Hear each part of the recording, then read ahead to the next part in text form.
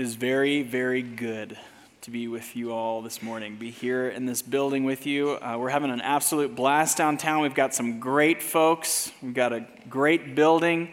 We're really, really ready to launch in 2 weeks.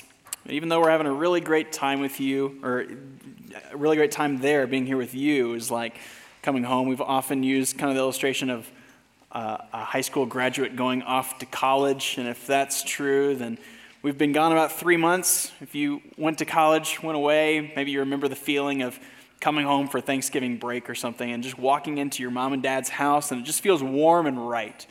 And being here with you this morning just feels warm and right.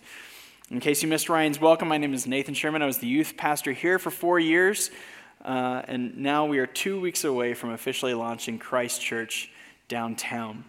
And it's so great to realize that I have to introduce myself because there are a few faces here that I don't recognize, which is great. God is continuing to build this church, and we're thankful for that. 1 year ago, at this same Missions Emphasis Sunday, I preached on church planning, and we looked through the book of Isaiah, as it was always God's intention to fill the earth with his presence by inhabiting, not just as he did in the Old Testament, a stationary, fixed building on this Mediterranean strip of land, but in the New Testament, in the New Covenant, that he would inhabit individual and mobile temples all over the earth as he does in his people. That's why we plant churches. That's why we send missionaries to the far reaches of the planet, that God might fill more of the earth with his presence, that there might be, just as Ryan prayed a few minutes ago, that there might be more worship of him where there is not presently.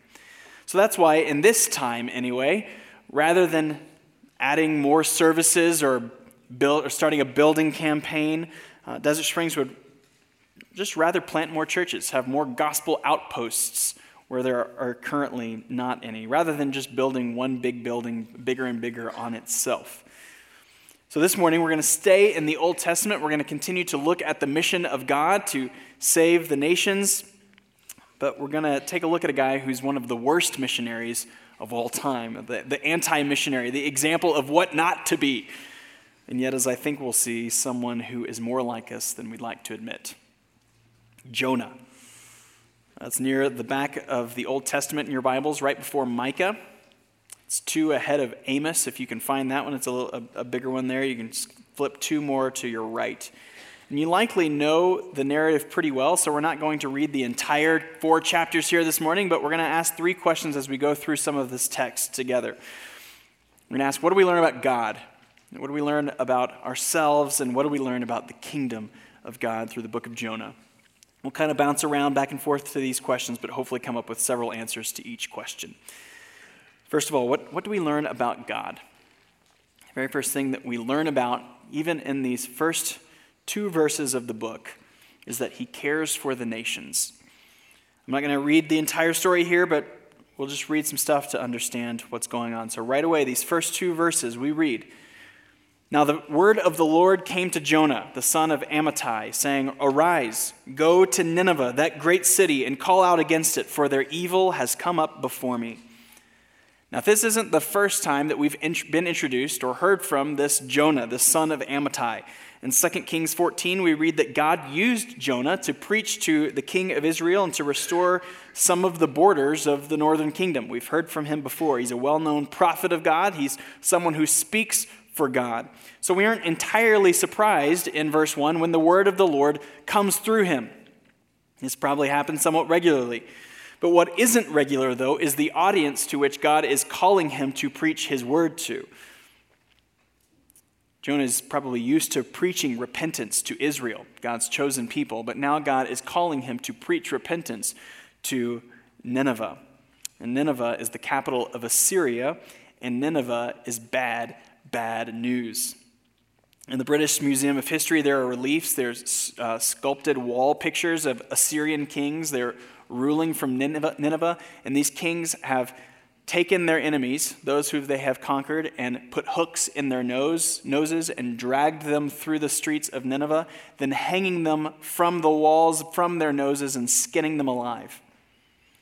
They would take their conquered peoples and put them in the walls of their city that they are building, and build the walls around them, burying these captives alive. And no doubt Jonah knew of this. We're still about 100 years away from Assyria destroying Israel, but they were already beginning to pester. They were already beginning to pillage Israel's borders. And even if they had not yet begun a full conquest, the threat of a looming Assyrian conquest had to be on every Israelite's mind. Every morning, will this be the morning when I look over the horizon and see the Assyrian storm approaching to destroy us? I was having a bit of trouble coming up with a modern-day equivalent, but it might be like a modern-day Iraqi Christian who is sent into the heart of ISIS headquarters. This guy probably has friends and family who has been murdered by ISIS. He at least has seen their videos and knows of what they intend to do to him. He's probably always worried about them coming and abducting them, perhaps beheading him. And perhaps this is a decent parallel because ancient Nineveh is very close to the modern Iraqi city of Mosul, which is under ISIS control, or if you've been watching the news, perhaps only for a few more days. But this is the city, Nineveh, the bloody city, as Nahum calls it. The bloody city that God calls Jonah to go preach to urge repentance, to urge worship in the one true God. And the placement of this book couldn't be more important for us. If you're reading straight through the minor prophets and you've read the book just before Jonah, you've read through Obadiah, which is all about the judgment of the nations. You might be reading Obadiah and read through that book and think, yes, God, go do it. Go judge the nations and wipe them from the face of the earth, which he will. But when we turn the page over, we read just in the first 2 verses of the very next minor prophet that God does not just desire judgment, he is also desiring of their repentance. He wants to send Jonah to Nineveh because he is patient. While they are indeed his enemies, he desires their repentance and he desires their worship. So John 3 is right, that verse that perhaps most of us know so well, that for God so loved the world, the nations of the world, that he sent his Son. He gave him that whoever believes in him should not perish but have eternal life. For God did not send his Son into the world to condemn the world, but in order that the world, the nations, even the Ninevehs, that they might be saved through him. Jesus came so that the nations might be saved and brought into right relationship with God, into his kingdom. But this is not new with Jesus. God promised Abraham that through his seed, all of the nations of the world would be blessed. And God has been doing that since Genesis 12. And now we're going to see that explode after Jesus' resurrection and ascension, of the nations being brought in to his kingdom. But God is showing his love and his care for all people, even his Ninevite enemies. Here in Jonah, we see this little glimmer of a future move, of a move from not just the come and see mode of evangelism of the Old Testament to a go and tell mode of evangelism in the New Testament, to Jerusalem, to Judea, to Samaria, and all the ends of the earth. But if this is what we learn about God, that he cares for the nations, what do we learn about ourselves? We learn that immediately we are disobedient. In verse 2, God calls Jonah to rise and go to Nineveh. And in verse 3, Jonah does indeed rise, but he goes to Tarshish. We're not entirely sure where Tarshish is, but most scholars think that it's probably in modern-day Spain. In other words, the complete opposite direction which he ought to have been going. Perhaps we could be tempted to think that Jonah is afraid. After all, if you were an Iraqi Christian, walking into ISIS headquarters might be a pretty scary thing. But Jonah himself will tell us in chapter 4 why he went to Tarshish, and it wasn't because he was afraid. We'll find out the real reason why he headed west in that chapter, but for now, we just know that he's trying to flee from the Lord's presence. He doesn't want anything to do with God or this mission to Nineveh. And you know the story. While out somewhere in the Mediterranean, a huge storm comes and is threatening to destroy this ship. And Jonah, in his attempt to run from the Ninevite Gentiles, is being consistent. He is sinfully disregarding the Gentile idolaters who are above board. He's in his bed. He's away from the men who are working their tails off to keep this boat afloat. And he doesn't care if the ship goes down. He doesn't care if he goes down, and he certainly doesn't care if these men go down with it. But finally, they find him out. And Jonah tells him that the storm is his fault, and if they'll just throw him overboard, the storm will end. They try to row into land, but the water gets worse. And finally, they pray to God to forgive them for what they are about to do, and then they throw him into the sea. And the storm immediately stops. And we get to what sure seems like a conversion of some Gentiles here in Jonah 1. Then the men feared the Lord exceedingly, and they offered a sacrifice to the Lord and made vows, not just any God, but the covenant name of God, Yahweh. They feared him and sacrificed to him. And while admittedly we can't read Jonah's tone of voice when he tells them to throw him overboard, it sure seems like he's like this depressed emo kid who hates his parents and just sits in his room sulking all day. Even as he's sinking to the bottom of the sea, he's still seemingly rolling his eyes and just, I hate you, Dad.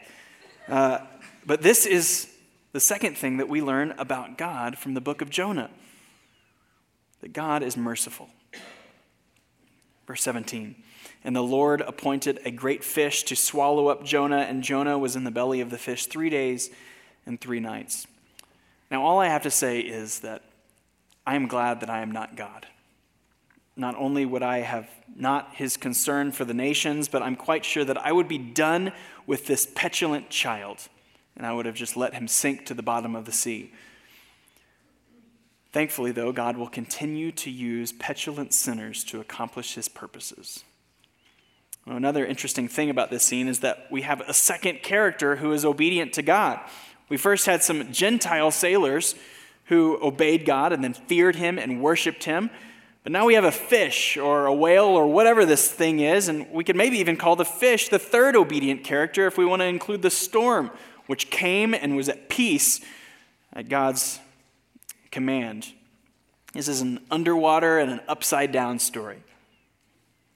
Those who we would expect to trust and obey God don't, and those that we would not expect to trust and obey God do, and do so quickly and gladly. All of creation is responding and obeying God, while God's prophet, God's man, is not. And yet, God is merciful. He could have, and he would have been right to just let Jonah sink and die, just like he would have been right to let Nineveh sink and die, like he would have been right to let Israel sink and die, like he would have been right to let the world and you and I sink and die. But he doesn't. He intervenes, he initiates, and he saves despite Jonah's rebellion. Now, chapter 2 is a bit different than the rest of the book. It reads like a psalm. It's poetry. Chapter 2, verse 1 sets it up. Then Jonah prayed to the Lord his God from the belly of the fish, saying, and then he reflects on the bigness, about the greatness of God, even about his salvation. Though interestingly enough, he never really repents throughout this. He never recognizes his disobedience and confesses this sin to the Lord. But then after spending 3 days in this underwater tomb, verse 10, the Lord spoke to the fish, and it vomited Jonah out upon the dry land. Again, whenever the Lord speaks, creation obeys. So even though he never actually repents, Jonah is seemingly a new man. He pulls himself up from the sandy beach, he pulls the seaweed out of his hair and perhaps empties his pockets of crabs and seashells and then whistles his whole way to Nineveh because God has been so good to him. It seems. So we might think. He gets to Nineveh and preaches maybe the shortest sermon in the Bible. 8 words in English, but only 5 in Hebrew. He seemingly walks through the gates, gets an audience, and then says in verse 4 of chapter 3, yet 40 days and Nineveh shall be overthrown. Now, pretend you don't know where this story is going. You've never read this book. You've never seen the felt board in your Sunday school class. What would you expect to happen? Well, I'll tell you what should happen. We've seen this before. In the book of Amos, we've got a small town country boy who is called to go into the big city of Samaria. This would be like a young farmer boy, perhaps from Belen or something, who walks up to Albuquerque, walks into the city, and urges the city to repent. And if you know your Old Testament prophets, that didn't go well for Amos. Samaria wanted to run Amos out of town very quickly and even kill him. Well, if Samaria is Albuquerque, Nineveh is New York City. We've already seen this story. It's not going to go well for Jonah. We should expect, at best, Nineveh to send Jonah packing, for them to pick him up and throw him out the gate, wipe their hands off, laugh a bit at this silly guy. But at worst, we should expect the Ninevites to put hooks in his nose, drag him through the street, hang him, and skin him alive, just for the fun of it. That's what we should expect. But what happens? Verse 5. And the people of Nineveh believed God. And not only that, continuing verse 5, they called for a fast. They put on sackcloth from the greatest of them to the least of them. The word reached the king of Nineveh, and he rose from his throne, removed his robe, covered himself with sackcloth, and sat in ashes. And he issued a proclamation and published through Nineveh by the decree of the king and his nobles, let neither man nor beast, herd nor flock taste anything. Let them not feed or drink water, but let man and beast be covered with sackcloth, and let them call out mightily to God. Let everyone turn from his evil way, from the violence that is in his hands. And who knows? God may turn and relent, and turn from his fierce anger, so that we may not perish. The king, the people, even the beasts, the cows and the animals, along with the fish and everything else we've seen in this book, are obeying the Lord. Now, we don't know how deep this repentance went. Israel herself went through periods of repentance to only find herself engrossed in sin quickly after. But here is this Assyrian king, along with many other Gentile kings and queens throughout the Old Testament, at least recognizing Yahweh as the Lord and God of all peoples and all nations. He is great and greatly to be praised above all other gods because he alone is God. The nations will worship him, and we see this in Jonah. What did Nineveh deserve? They deserved the fate of Sodom and Gomorrah. They deserved the wrath that God had promised.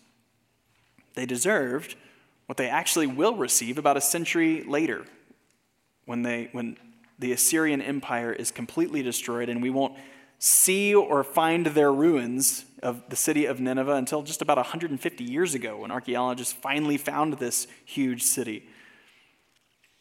But in this time and with this generation, God is pleased with their worship. Verse 10, when God saw what they did, how they turned from their evil way, God relented of the disaster that he had said he would do to them, and he did not do it. He desires them to live. He desires them to love him and to love others, just as he did with Israel, just as he did with Jonah. But this we'll see Jonah is completely oblivious to. Now, this is a good story. It follows the arc of good storytelling that we all know and just intuitively like so well. There's conflict, there's resolution, there's happy times. God calls on Jonah. Jonah runs and disobeys. God saves Jonah out of his rebellion. Jonah seems to finally obey God. God saves Nineveh out of their rebellion. They repent, they worship God, and they all lived happily ever after. Except for that pesky little chapter 4, which is really, really difficult for us to understand. But in fact, I think chapter 4 helps us understand and interpret the first 3. Shockingly, we read this. But it displeased Jonah exceedingly, and he was angry. What was it? What was it that displeased Jonah? Well, what came just before in chapter 4. Not only Nineveh's repentance, but specifically that God relents, that he is merciful on Nineveh. Which gets us to the last thing that we learn about ourselves in Jonah. We learn that we are utterly and hopelessly self-centered. Jonah is now going to tell us why this has made him so angry, and in fact, why he ran in the first place. He didn't run to Tarshish because he was afraid. Verse 2, and he prayed to the Lord and said, O Lord, is not this what I said when I was yet in my country? That is why I made haste to flee to Tarshish, for I knew that you are a gracious God and merciful, slow to anger and abounding in steadfast love, relenting from disaster. Therefore now, O Lord, please take my life from me, for it is better for me to die than to live. Jonah has just gone full emo. He's like some combination of a big mohawk and guy liner and miserableness. But before we completely condemn him here, what's going on? Why would he respond in this way? Anger and just wishing he could die. Perhaps we can think about it like this. 3 or 4 years ago, Trent asked us, what if you got a phone call a few minutes from now, finding out that your mom or your dad had been killed by a drunk driver? Or you receive news that your brother or your sister, your spouse, your son or your daughter was killed by a drunk driver. How would that make you feel? And then, what if you found out that this guy had quite a history of driving under the influence? He'd been arrested 4 or 5 times. He'd even spent time in jail for driving under the influence. He just got out of jail, went to the bar, got drunk, got in his car, and hit and killed your daughter. What would you think about that guy? And then, what if 4 or 5 years from now, you find out that this man had evidently professed faith in Christ? He'd become a Christian while he was in prison. How would that make you feel? My guess is you, at least initially, would not like it. This man who was so negligent and selfish, who has caused so much pain and loss in your life and perhaps in the lives of many others. People like that are somehow undeserving of God's grace, especially in comparison with you. You've always kept the rules. You've always tried to honor God. You've done a bunch of good stuff in your life, and you've kept yourself from a bunch of bad stuff. Well, now I think we're beginning to understand Jonah. He knew that God would forgive Nineveh if they repented. He quotes Moses from Exodus 34. He says, God, you are gracious and merciful. You're slow to anger. You're abounding in steadfast love. He uses God's words about himself as an insult to God. Those great things about you, I hate them. In fact, I hate grace. He knows well of Assyria. He knows that they are imperial and genocidal maniacs. And they're out to conquer and destroy any land and power competitors in the region, of which Jonah and Israel are. He thinks of himself as being deserving of God's favor because of who he is and what he's done, while Assyria as not being deserving of God's favor at all. With this understanding, we can understand much of what we've read before. His throw me overboard encouragement to the Gentile sailors isn't some like selfless and sacrificial move. It's not like, guys, this is all my fault. If you'll just do this, you can live. No, it's probably actually like, oh great, if they'll just throw me overboard, this is finally a way out. Finally a way out for me to die and not have to go to Nineveh. He likely wasn't whistling from the beach all the way to Nineveh. He's probably got his hands in his pockets and kicking rocks angrily all the way there. His short sermon in Nineveh doesn't include any mention of what they've done wrong, any mention of God or even his goodness. He's like a street preacher who comes into the scene, not offering any compelling or persuasive reason to trust and believe in God, only a cursory, you're all going to hell, hoping seemingly that his short and angry sermon will somehow short-circuit their repentance, that God might not forgive them because of the way he preaches to them. Jonah's story reminds me so much of one of Jesus' parables, Matthew 20, commonly titled The Workers in the Vineyard, or perhaps better titled The Generous Landowner. Perhaps you know it. In that parable, a landowner hires some guys to work for him. He hires them in the morning, and he gives them a generous wage. He promises them a generous wage. Then he hires some more workers at lunch, and then some more workers in the afternoon, and then some more workers 1 hour in the evening before quitting time. And he pays these 11th hour workers first, the ones hired at the end of the day. And he pays them the full day's wage. So the others think that they're going to get paid more because they've worked longer. But the landowner eventually pays them all the same wage. Now the problem with this parable, the problem we kind of like to avoid it, honestly, is because we don't like it. We don't like that parable. And you know why we don't like that parable? Because we immediately put ourselves in the position of the full 12-hour all-day workers. We don't think it's fair that the guys who show up at the end of the day get paid the same as the guys who worked all day. The 12-hour workers worked hard. They should get more, we say. And we say that because we automatically put ourselves in that category of working hard rather than the category of the 11th hour undeserving workers who are shown nothing but grace. We assume that God owes us because of what we've done. We have close to impeccable church attendance. We tithe well and generously.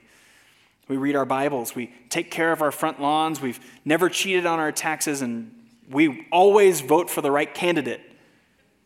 So it's actually not fair that those who have these death row conversions get the same payment that we get. But if Jonah was realistic about his position, and as we'll see, if we were realistic about our position, he and we would realize that he, just like Israel that he represents, are not at all the 12-hour workers who are owed much. Just look at Israel's history. Just look at the chapters just before we saw Jonah in 2 Kings. It isn't good.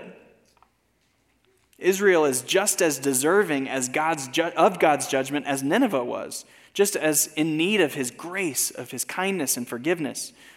Jonah doesn't realize that he is utterly undeserving of any kindness from God at all. He thinks that he has been an all-day hard worker who is owed much, much more than those hired at the end of the day. Jonah hates grace. He wants to get what he is owed. He wants to earn it. And he wants those whom he thought hadn't earned it to earn what he thought that they were owed. Judgment.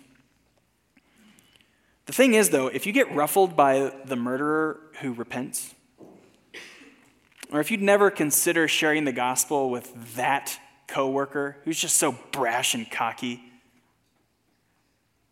you'd never share the gospel with a person of that race, of that ethnicity, of that religion that just gets you so angry rather than compassionate. If you'd never consider showing kindness to someone who stands on the corner of a street because he's lazy, then you are no better or no different than Jonah.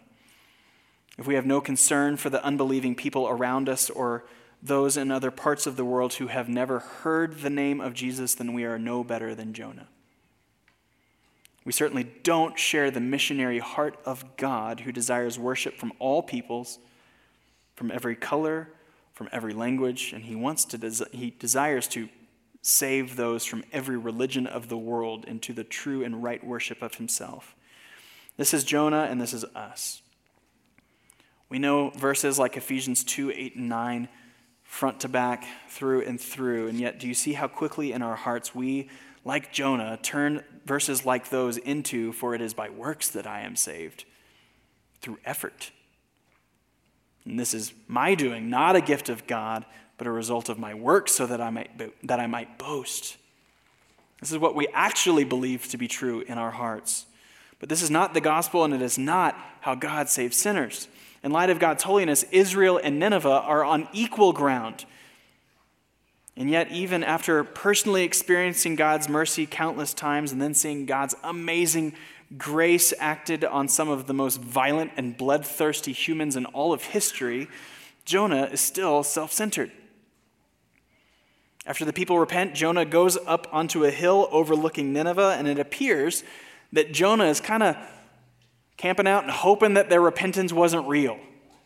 He's kind of hoping still for the Sodom and Gomorrah fireworks show. So he's up there, and he gets really hot. God provides a plant for shade. Even the plants are obeying.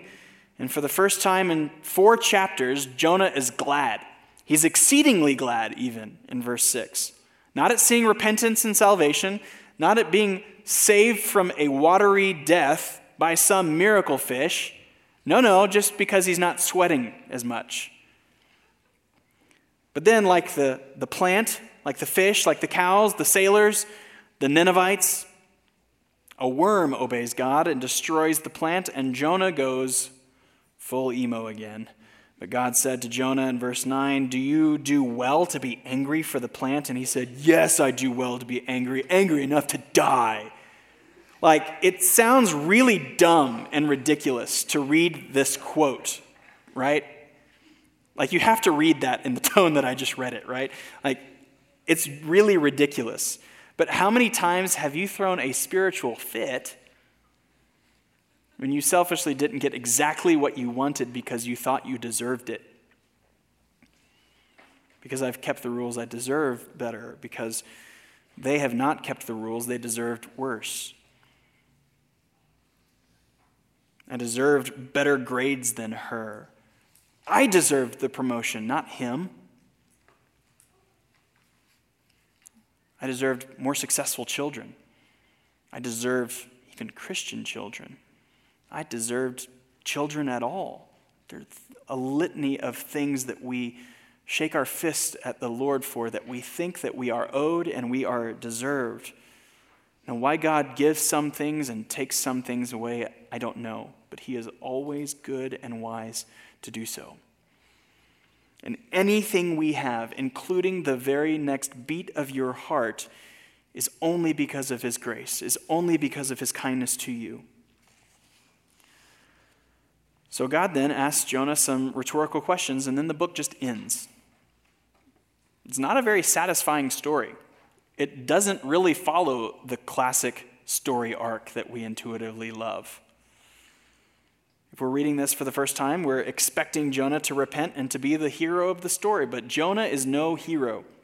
The book ends and therefore acts like a very clear mirror for us. You may have noticed we've been asking questions. What do we learn about God and what do we learn about ourselves? Not what do we learn about Jonah? What are we seeing about that is true about ourselves? Because we are Jonah. We can think that the gospel has found its end in us, individually or collectively. Perhaps as Americans, of course God would save me. I'm an American. My family has been American for generations and generations. Those folks over there, though, those folks over on the other part of town that shop at different grocery stores than I do, and for sure those people on the other side of the planet that I don't ever have to think about, I don't have to worry about those folks. They're probably going to get what's coming to them. Well, they will if no one tells them the gospel. Just as we would have been had God not been so gracious to put others in our lives who would share the gospel with us. We are not owed anything. I and the death row murderer are both 11th hour workers who are owed nothing but receive generously. The specific call of Jonah to go and care for the nations then gets applied indirectly to all of us in the Great Commission from Jesus. But most of us will not go to Nineveh. And we should be thankful to be a part of a church that is sending many to different parts of the world, to the Nineveh of our day. But most of us will not go to Nineveh, but all of us should be concerned to mobilize and send those who do. But we are certainly naive to assume that we have to be in Nineveh to be on the mission field. When we begin to think about our neighbor as those who need the gospel to live, just as we do, then we can share openly with our friends, with our neighbors and our co-workers, with the words of the Assyrian king ringing in our ears. Who knows? Maybe God may turn and relent, which he will always do at true repentance. But here's the thing. While we don't have to go to Nineveh, this is an exciting time. Nineveh is coming to us. The United States has always been an immigrant nation, but what a time to be a Christian who shares God's love and care for the nations. You don't have to go anywhere. Get involved with DSC's ISI Thanksgiving dinner this year. You don't even have to have a passport. You just have to walk across the hall and meet someone from India or from China and share a dinner with them, become their friend, and invite them to your house. That's amazing. A right understanding of God and his grace should give us a great care and concern for the nations and our neighbors. But while we are all the bad parts about Jonah, luckily for him, luckily for Israel, luckily for us, in the New Testament we learn that there is one who succeeds where Jonah fails. What do we learn about the kingdom of God? That something greater than Jonah is here. Stay with me here, but in Matthew 12, the religious leaders, they come to Jesus demanding that he show them a sign, that he is a prophet from God. And this is how Jesus answers, and it's actually kind of strange. In Matthew 12, verse 39 and following, Jesus answered them, "An evil and adulterous generation seeks for a sign, but no sign will be given to it except the sign of the prophet Jonah. For just as Jonah was 3 days and 3 nights in the belly of the great fish, so will the Son of Man be 3 days and 3 nights in the heart of the earth. The men of Nineveh will rise up at the judgment with this generation and condemn it, for they repented at the preaching of Jonah, and behold, something greater than Jonah is here." What is Jesus saying? A whole lot. He's saying that he will be in the belly of the earth just like Jonah was in the belly of the fish. And it's true that it's just 3 days, 3 nights, but there's more to it than that. All throughout the Bible, one of the primary means of one of the primary pictures that God shows judgment is through water. And this is certainly the case in Jonah. God's judgment is brewing. It's getting stronger and more chaotic at Jonah's disobedience. And it isn't until Jonah is thrown overboard that God's judgment is satisfied and the waters are calmed. It's then that he must rest and trust on the faithfulness of God and his rescue mission to the entire world that God then saves and preserves Jonah. Jonah says that God's judging waters were all around him in chapter 2. The waters were all around me. He was cut off from God, and yet God saved him. Salvation belongs to the Lord.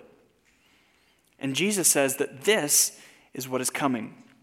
God is going to save the nations, not just one nation, one city, for a short period of time, but God is going to save people of every nation for all eternity. And he will do so through his faithful servant, his obedient prophet, who will be plunged into the waters of God's judgment, completely cut off from God. And yet because of God's faithfulness to his servant, because of his faithfulness to Abraham to save the nations, because of his faithfulness to his own promises, God raised Jesus to new life. And this is why baptism by immersion is such a powerful symbol. Think about it. Just 2 weeks ago, there were people who came into the water, and at risk of giving you a very weird image of Ron, Ron put them under the water, and their lives were utterly in his hands. They were at his mercy. They were cut off from air, cut off from life, and under the just judgment of their sin, under the waters.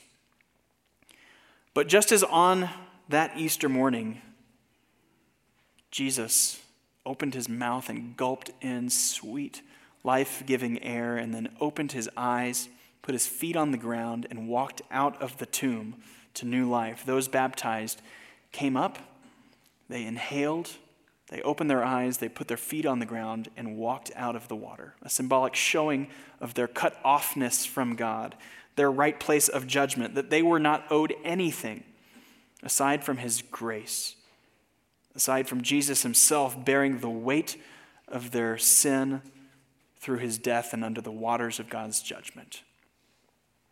Jesus succeeded as the true Israelite, unlike Jonah, Israel's man, in taking the good news to the poor taking the good news to the weak, taking the good news to those who realize their sin, their rebellion, their distance from God.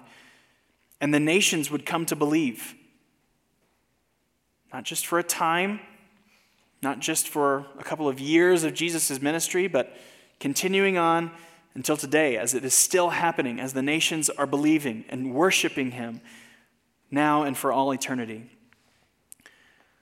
So Jonah asks us, this book, it asks us, does God's grace, a true and deep understanding of God's grace, motivate you outward towards those who don't believe? If not, like Jonah, is it possible that you don't actually understand and believe in God's grace? The ground is level at the foot of the cross, from the most powerful king in the world to some anonymous Gentile sailor. We will never know his name, perhaps until we meet him in glory. But God requires repentance, and he gives repentance by his overwhelmingly generous grace, which none of us are owed, but now motivates us outward. Let's ask for God's help. Our Father, we confess our sin. We confess that we, just like Jonah,